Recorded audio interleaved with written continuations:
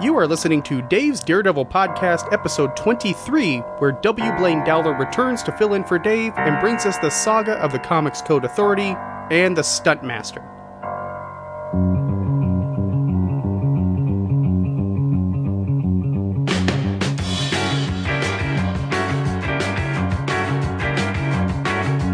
Swinging through the city, over the rooftops high.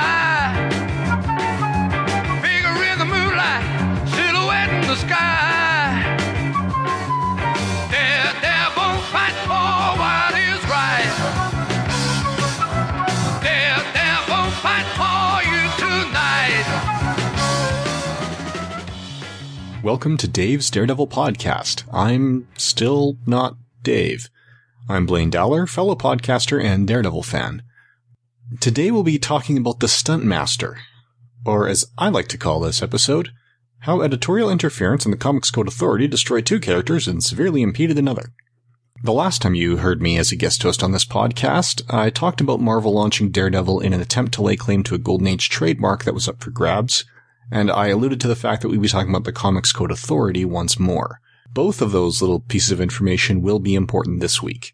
And this week we're going to have to start off with a bit of a history lesson.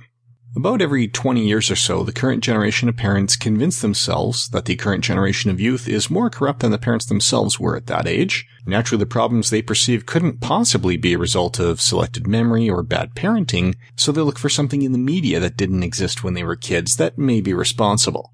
In the 1930s, blame was placed on the gangster and tough guy movies, leading to the formation of the Motion Picture Association of America.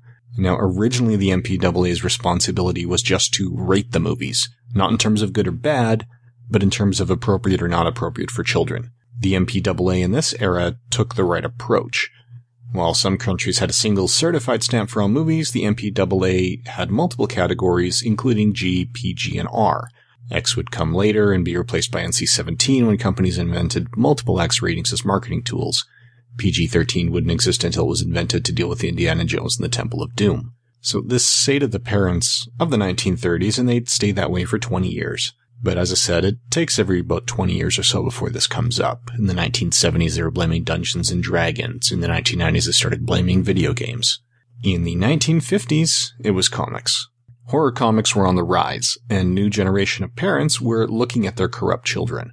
One such parent was psychiatrist Frederick Wortham, who did an intensive study of the day's youth, including his own delinquent son, who was a big comic book fan, and he published his study as The Seduction of the Innocent in 1954. His results were questionable in the day, as a result, for example, of not understanding that correlation and causation are not the same thing. Just because there's a correlation doesn't mean one causes the other. In all of these studies, the correlations found between media and violent youth tend to be weaker than the correlations between drowning deaths and ice cream consumption. Eating ice cream doesn't make you drown, and people do not generally eat ice cream at funerals after someone has drowned. There's no cause-effect relationship there. They are both effects of a common cause of warm weather. Anyway, since then, Wortham's original data was released, namely in 2010, and that brings it even further into question, where we're seeing signs of manipulation and tampering and more. But by that time, the damage had been done. He had managed to push his agenda to the level of U.S. congressional hearings. He pointed to the level of sex and violence in horror titles, particularly those published by EC Comics, and also leveled criticisms at superhero comics for various reasons. For example, he failed to understand that Batman had no women in his life because he was so obsessed with his mission, and instead suggested that he had no girlfriend because he didn't need one with Robin around. Poof! Batwoman and Vicky Vale were quickly created, and the Catwoman was returned from the dead, all vying for Batman's attentions and giving him a decision to make. Meanwhile, Robin didn't bother to make a choice, dating one girl as Robin and another as Dick Grayson, because a two-timing heterosexual is clearly a better role model than a faithful homosexual. Right. Ultimately, the comic book industry formed the Comics Code Authority as a form of self-regulation.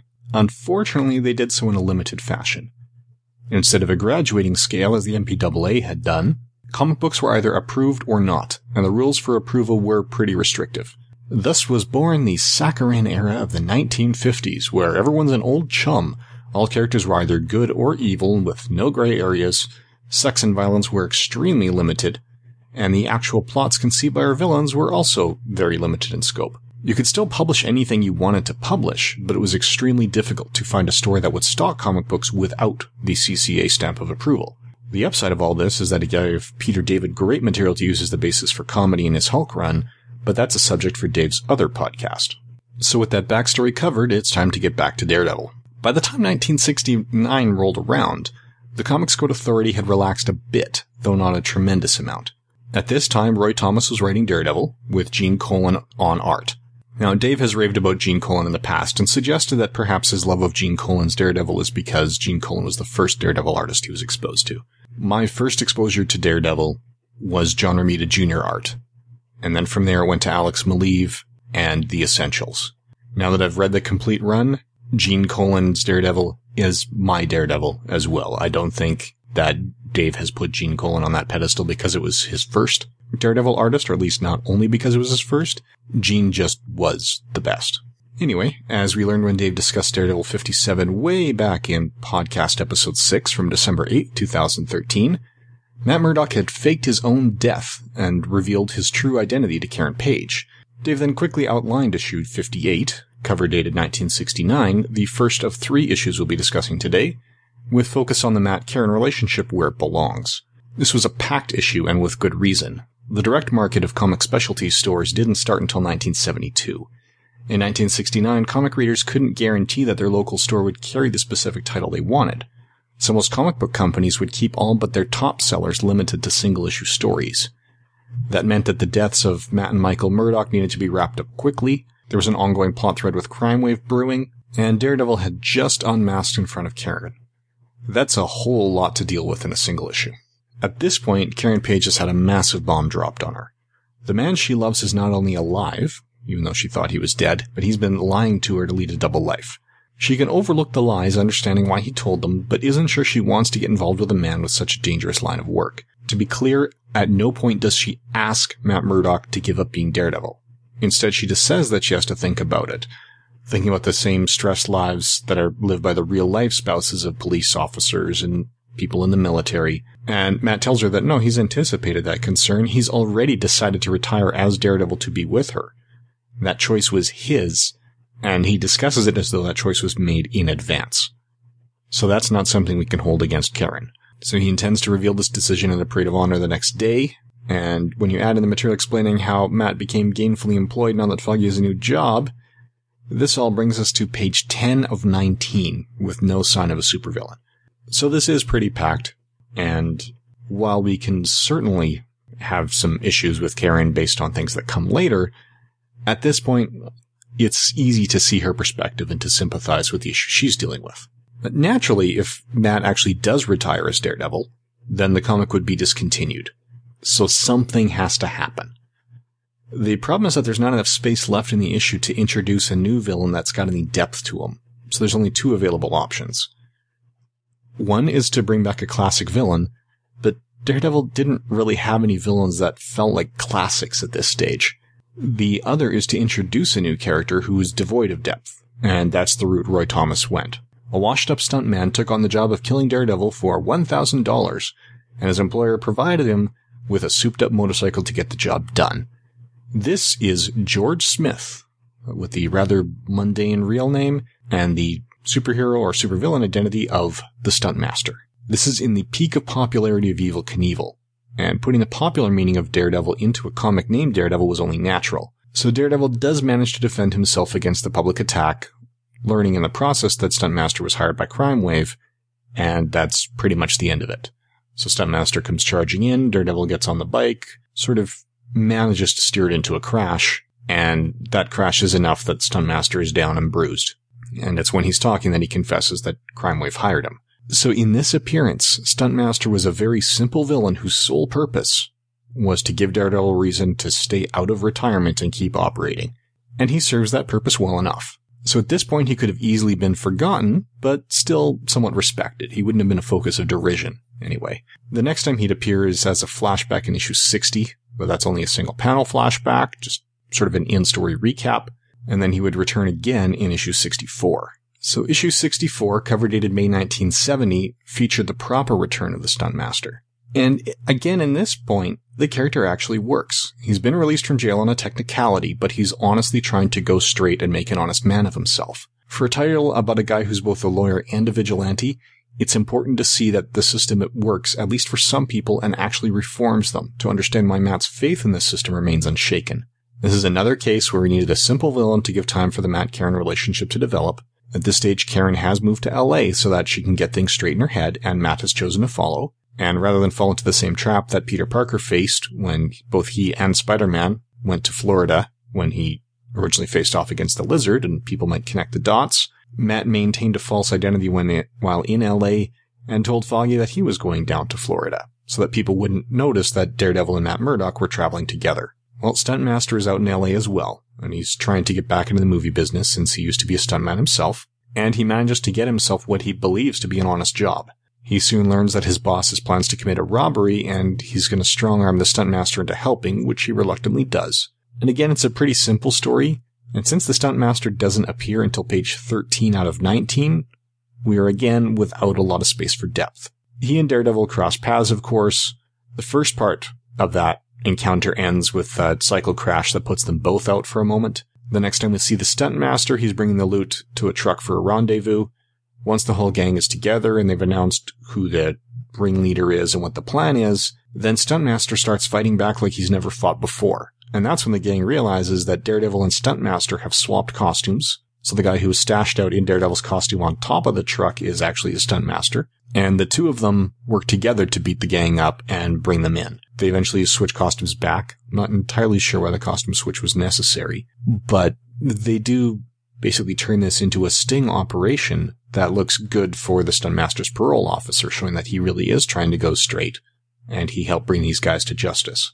So again, he's a simple villain because this particular story needs a simple villain for the amount of space we have. It really is focused on the Matt-Karen relationship. And we do see Matt working the legal system for the Stuntmaster's benefit when we get to move on. So Stuntmaster isn't a subject of derision. He's more a vehicle so that we can see Matt Murdock working with the legal system and see that it's working to help turn people around. Then comes issue 67, cover dated 1970. Roy Thomas was passing the writing torch over to Gary Friedrich, and Gene the Dean Colan was thankfully still on art duties and doing a magnificent job as usual. So Gary came in with an idea for a story that would have given Daredevil exactly what his book had been lacking, and that is a truly great villain, and one who was great from day one, and not one who grew into an interesting and complex character like the Gladiator would eventually do. So what was the idea for the villain? So to channel the great Rod Serling, picture, if you will, Johnny Blaze, a man in love with Roxanne Simpson, a man with a talent as a motorcycle daredevil, a man who was raised in the business by Crash Simpson, the man he hopes to one day call father-in-law. The Simpson family means the world to Blaze.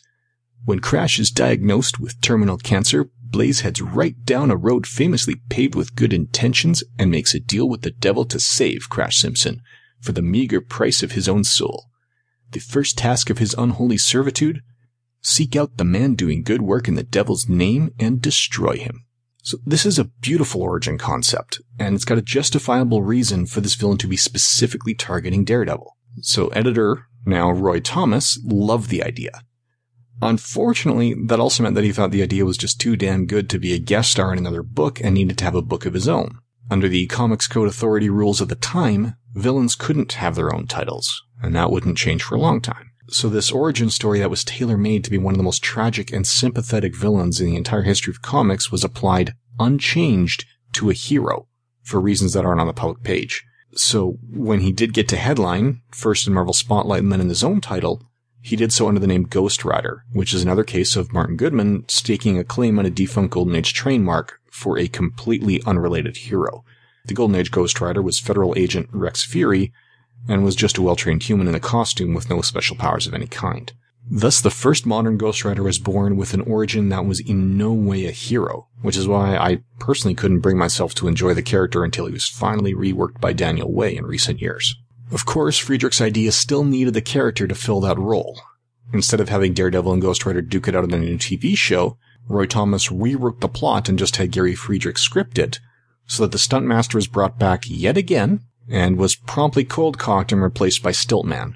This, to me, is the start of his downfall from serviceable to mockable. He was taken out and replaced by Stiltman. No wonder this guy gets laughed at. So a second character was spoiled for the case of this issue, this time as a result of editorial interference.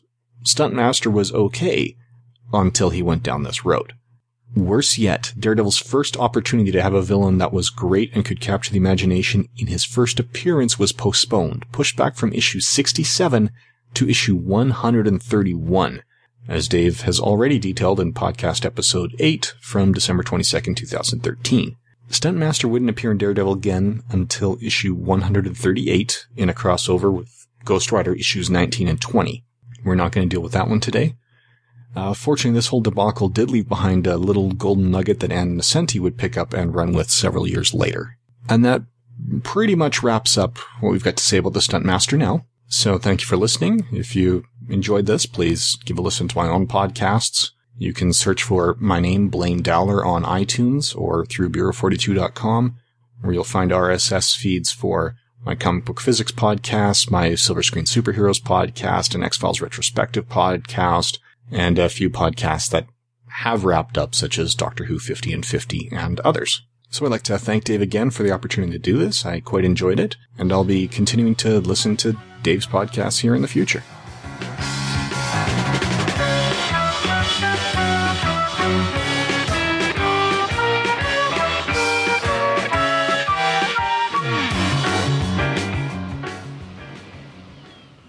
Coming soon on Two True Freaks. Beware the beast man, A month-long celebration for he is the devil's pawn. of one of the greatest science fiction series Alone among God's primates, of all time, he kills for sport, or lust, or greed. covering all the films, Let him not breed in great numbers, for he will make a desert of his home and yours. all the comic books, Shun him, the toys, drive him back into his jungle lair, the entire phenomenon that was for he is the harbinger of death. the Planet of the Apes. Planet of the Apes, a month-long event, coming soon, only at twotruefreaks.com.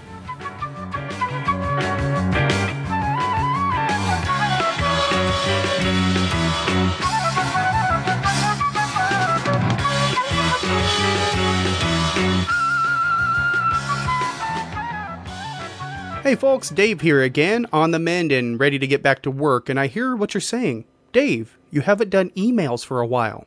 What with the illness, doing back-to-back episodes? Well, I'm going to remedy that. I'm going to take care of some of the emails that are in my inbox, and I'm going to spread these out over the next few episodes. So if you don't hear yours immediately, I am doing them a little bit out of order, just based on length. And I'm going to start with an email that I almost deleted, because I read the subject line and I just glanced at it. And I thought, well, porn's knocking on my door again. I just can't get it to stop. But I'm glad that I took another look because this email is from Andrew Leyland of Hey Kids Comics. And the subject line that threw me off is horny. It's in the form of a question. And I had to kind of question myself, what kind of mood was I in? But in the end, I just appreciated the pun. And Andy writes, Dearest Dave, firstly, my apologies for tardiness in sending you a note regarding your show concerning Old Hornhead. As Dee Dee is A, a favorite character, and 2, you are a favorite show host, I can only offer a Robert Culp. Like a mea culpa, only with added Bob Maxwell. And say, so far you've been doing a bang-up job. I have greatly enjoyed the show so far, and really appreciated that you took the effort to find Josie's Bar and Grill. Such dedication is above and beyond, my good sir, and should I ever win the lottery, you and I and our respective other halves will head out there for a tasty beverage in that most salubrious of saloons. Lee Busby can come as well. I also find it interesting when you said you have never been to the Big Apple. Like London over here, somewhere I have only ever visited 4 times in my life, we assume all Americans must have been to New York at least once, given how much of your literature and pop culture is devoted to it. It's always nice to have preconceptions challenged. However, the reason I finally got my act together and wrote, sat in a relaxing infrared room that is apparently good for the circulation but just seems to be making my belly button sweat, is the long-awaited look at the Miller run. You recently talked about Blind Alley, the first Miller DD issue I read in UK reprint form, naturally. So caught up was I in your talk, and despite my considerable backlog of stuff I want to read, resembling a picture of Mount Snowdon, I dug out my Miller Omnibus. Truly one of the best Marvel omnibuses. I tore through that not lightweight tome in a weekend. So much good stuff to come. It would be easy to dismiss a lot of it nowadays, so influential has this run become that it now borders on cliché, but it was still gripping and entertaining. Perhaps more so than any other time, this read-through I laughed at how funny some of this work was. From the running gag of Josie's window to the dialogue often so understated, I found these comics tapped into a very rich vein of dark humor. And as I frequently lean into the black myself comedy-wise, I thought this was one of the things that held up most as I read. Anyway, good material coming up, and I can't wait to hear you get to it. Evidently, I really couldn't wait as I planned to read along with you, but like Turk, that went out the window. Best, Andrew Leyland.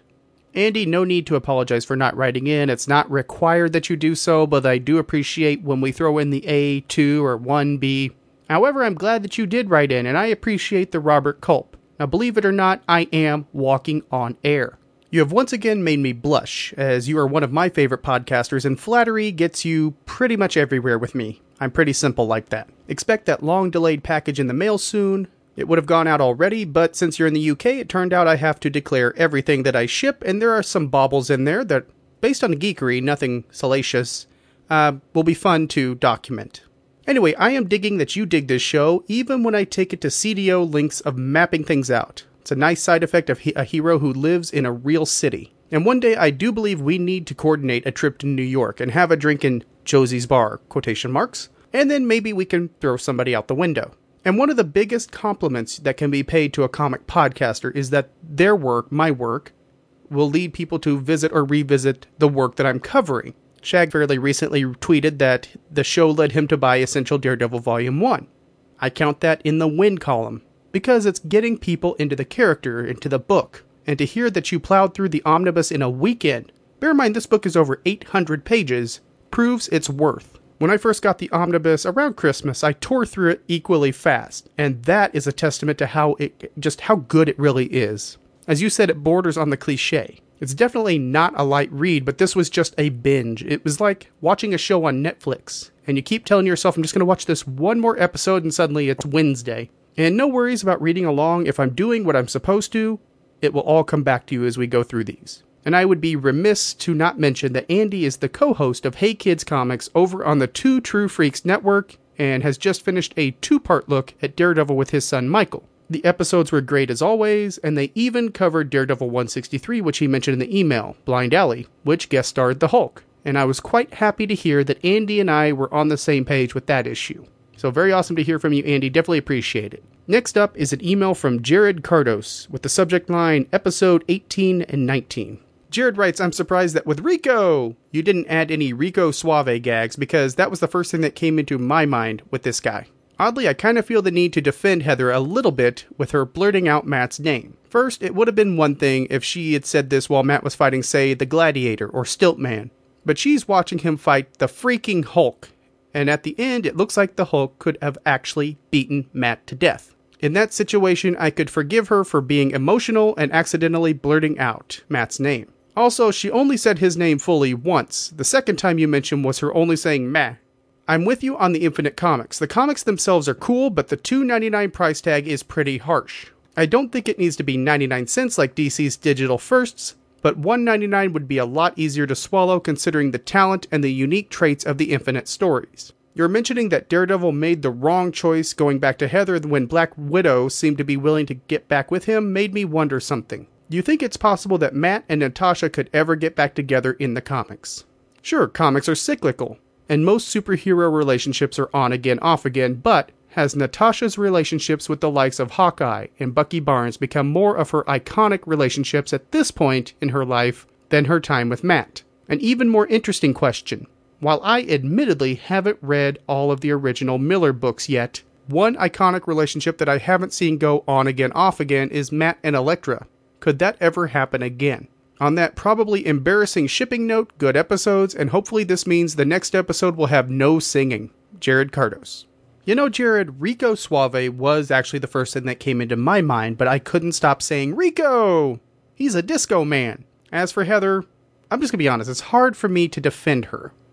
Admittedly, seeing Matt about to be pounded into jelly would probably be enough to make her forget, but still, she should be somewhat conditioned to not saying his name. But you have a valid point, and I'm going to put that in the agree to disagree column just because I can't bring myself to defend Heather. At least not in that aspect.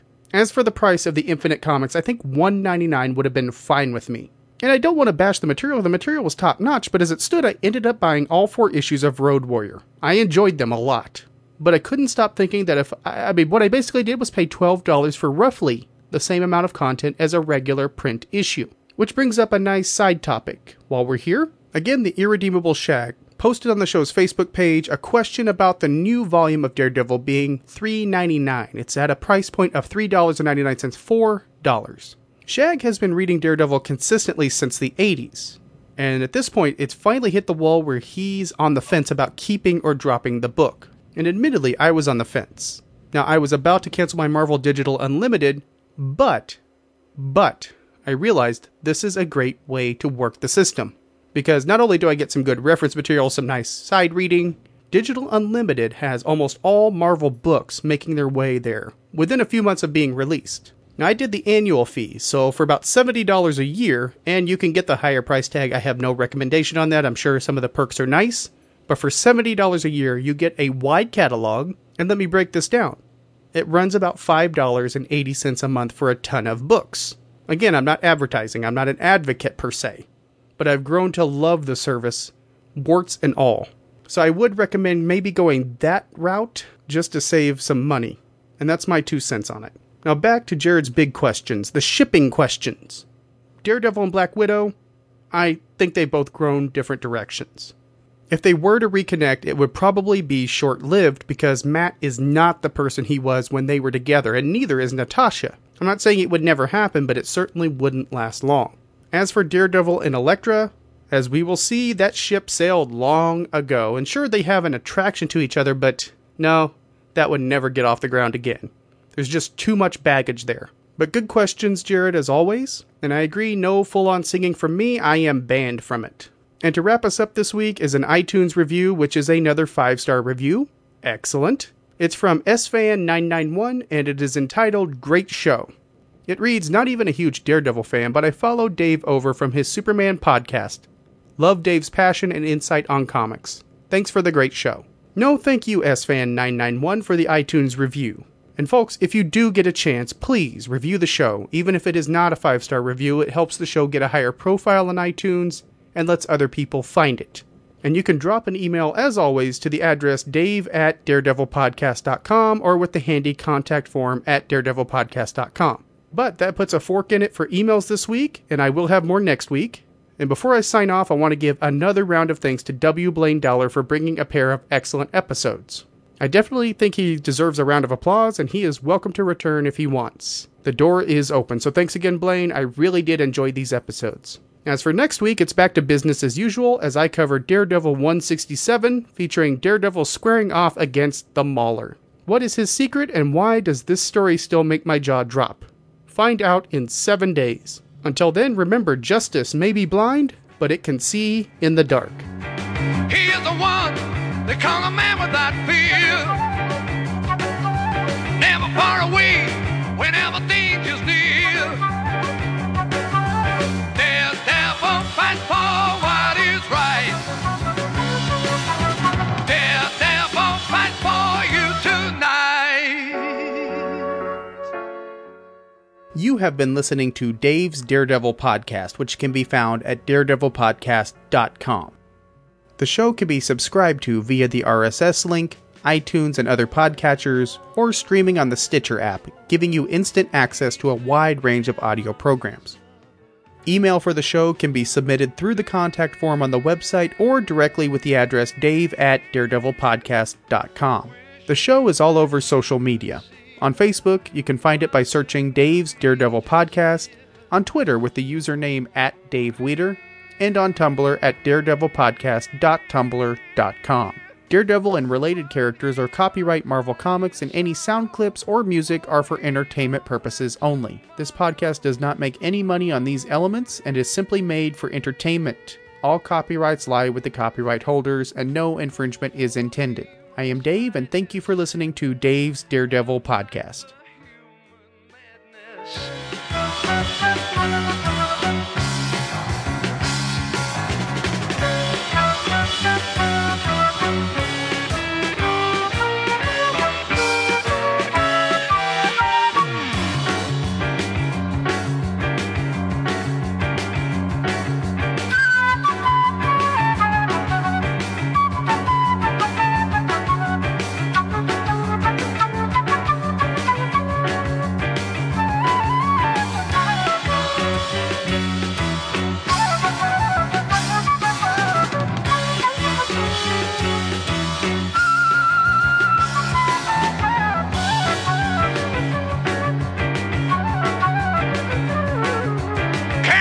Father, he lost his king.